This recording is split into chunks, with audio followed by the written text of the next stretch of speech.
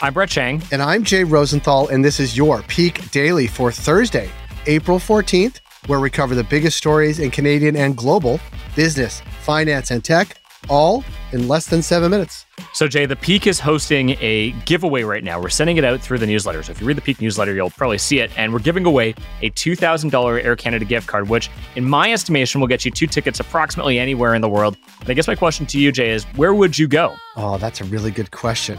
I hadn't thought about it applied to me. I thought about someone winning and being so happy about it. I see pictures when people go to Paris, and I remember times in Paris. That is like a very good destination, but so is Tuscany. There's a whole bunch of places I want to go, but those two top the list. So you're focused on Europe. You want to go to Europe. I do want to go to Europe. Is that wrong? Can I say that still?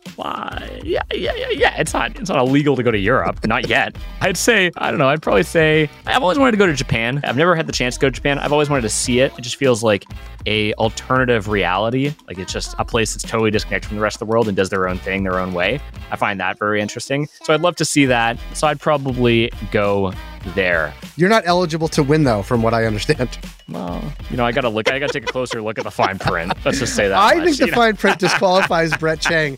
And Brett, some notes. We will not have a Peak Daily on Friday or Monday to celebrate the Easter holiday and Good Friday. Well, no, but I think it's worth noting that in a rare occurrence, Easter and Passover are lining up. That doesn't usually happen. It does sometimes happen, like the Last Supper was a Passover Seder. You remember that painting of Jesus and the disciples. But yeah, so I didn't know that at all. That's news to me. Well, it's art history. See, maybe you should be going to Europe more often to get some art history into you. That's all to say, happy Passover, happy Easter, happy Good Friday, and enjoy Easter Monday as well. Good Friday's not a happy holiday, Jay. Oh, it's not? Oh, shoot. Well, but happy Easter and happy Passover. I'll stick to what I know. Happy Passover, everybody. Yeah. Brett, aside from Good Friday, Easter Monday, and a trip around the world, what do we have for Peak Pals today? For our first story, bad test. For our second story, robot painter. And for our third story, zooming sales. For our first story, the federal government is writing off $20 million that was paid to an Ottawa-based Spartan Bioscience for COVID tests that, well, Brett, they didn't work. This is according to a story in the National Post. That seems like a lot for a failed experiment, Brett. What happened with Spartan and the federal government? Well, look, government support for innovation is always risky, and the Spartan Bioscience loss is one of 3 COVID-19 advance payments worth a total of $105 million that Public Health Canada wrote off in 2021. Okay, so to better understand this, let's transport ourselves all the way back to 2020. In a rush to get rapid tests on the market, the Canadian Department of Innovation, Science, and Economic Development, maybe they'd be more innovative if they actually shorten their name, contacted Spartan and offered them funding to develop a COVID test. This was based on their existing technology that was not initially designed to detect COVID. Well, yeah, and if you're really in the know, you call them I said. But Spartan Bioscience created buzz early in the pandemic by promising a portable, futuristic-looking testing cube that could detect the novel coronavirus in less than an hour without a trip to the lab.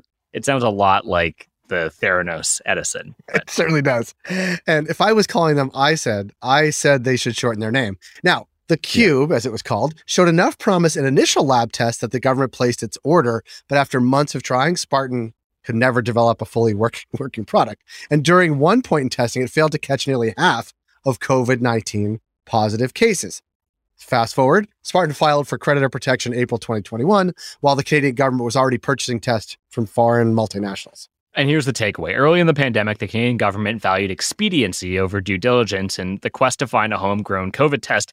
Now, it didn't pay off, as the majority of rapid tests in Canada have been foreign built and developed. And to date, only Galvin Science of Montreal has Health Canada approval for its products. So it's basically a failure, but, maybe worth trying. I guess we'll never know. A super understandable one, given the harkening back to 2020 for sure.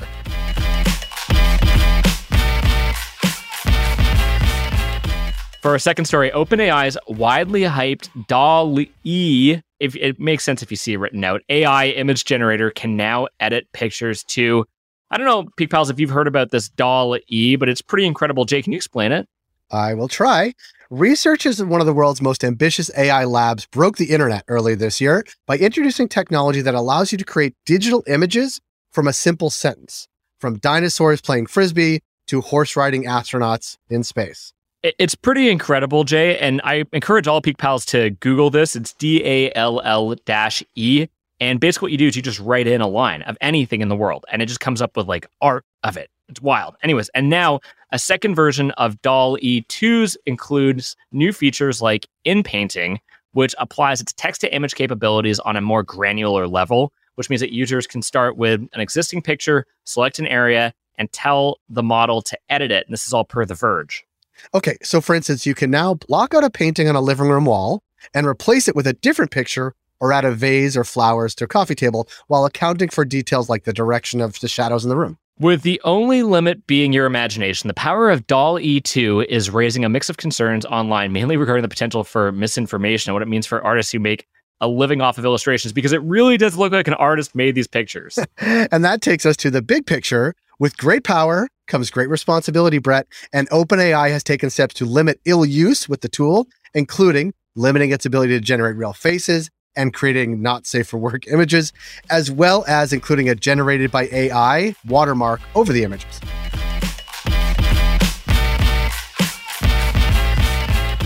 For our third and final story, Zoom, the omnipresent conference call platform, is venturing into sales, automation, software, a space that could grow to a $7.3 billion industry by 2028. Brett, how is Zoom pivoting out of just conferencing as we get started back into the offices? So these SAS, these sales automation software tools, use AI to monitor and analyze sales calls and help optimize performance, creating a mountain of data that you wouldn't have in face-to-face meetings.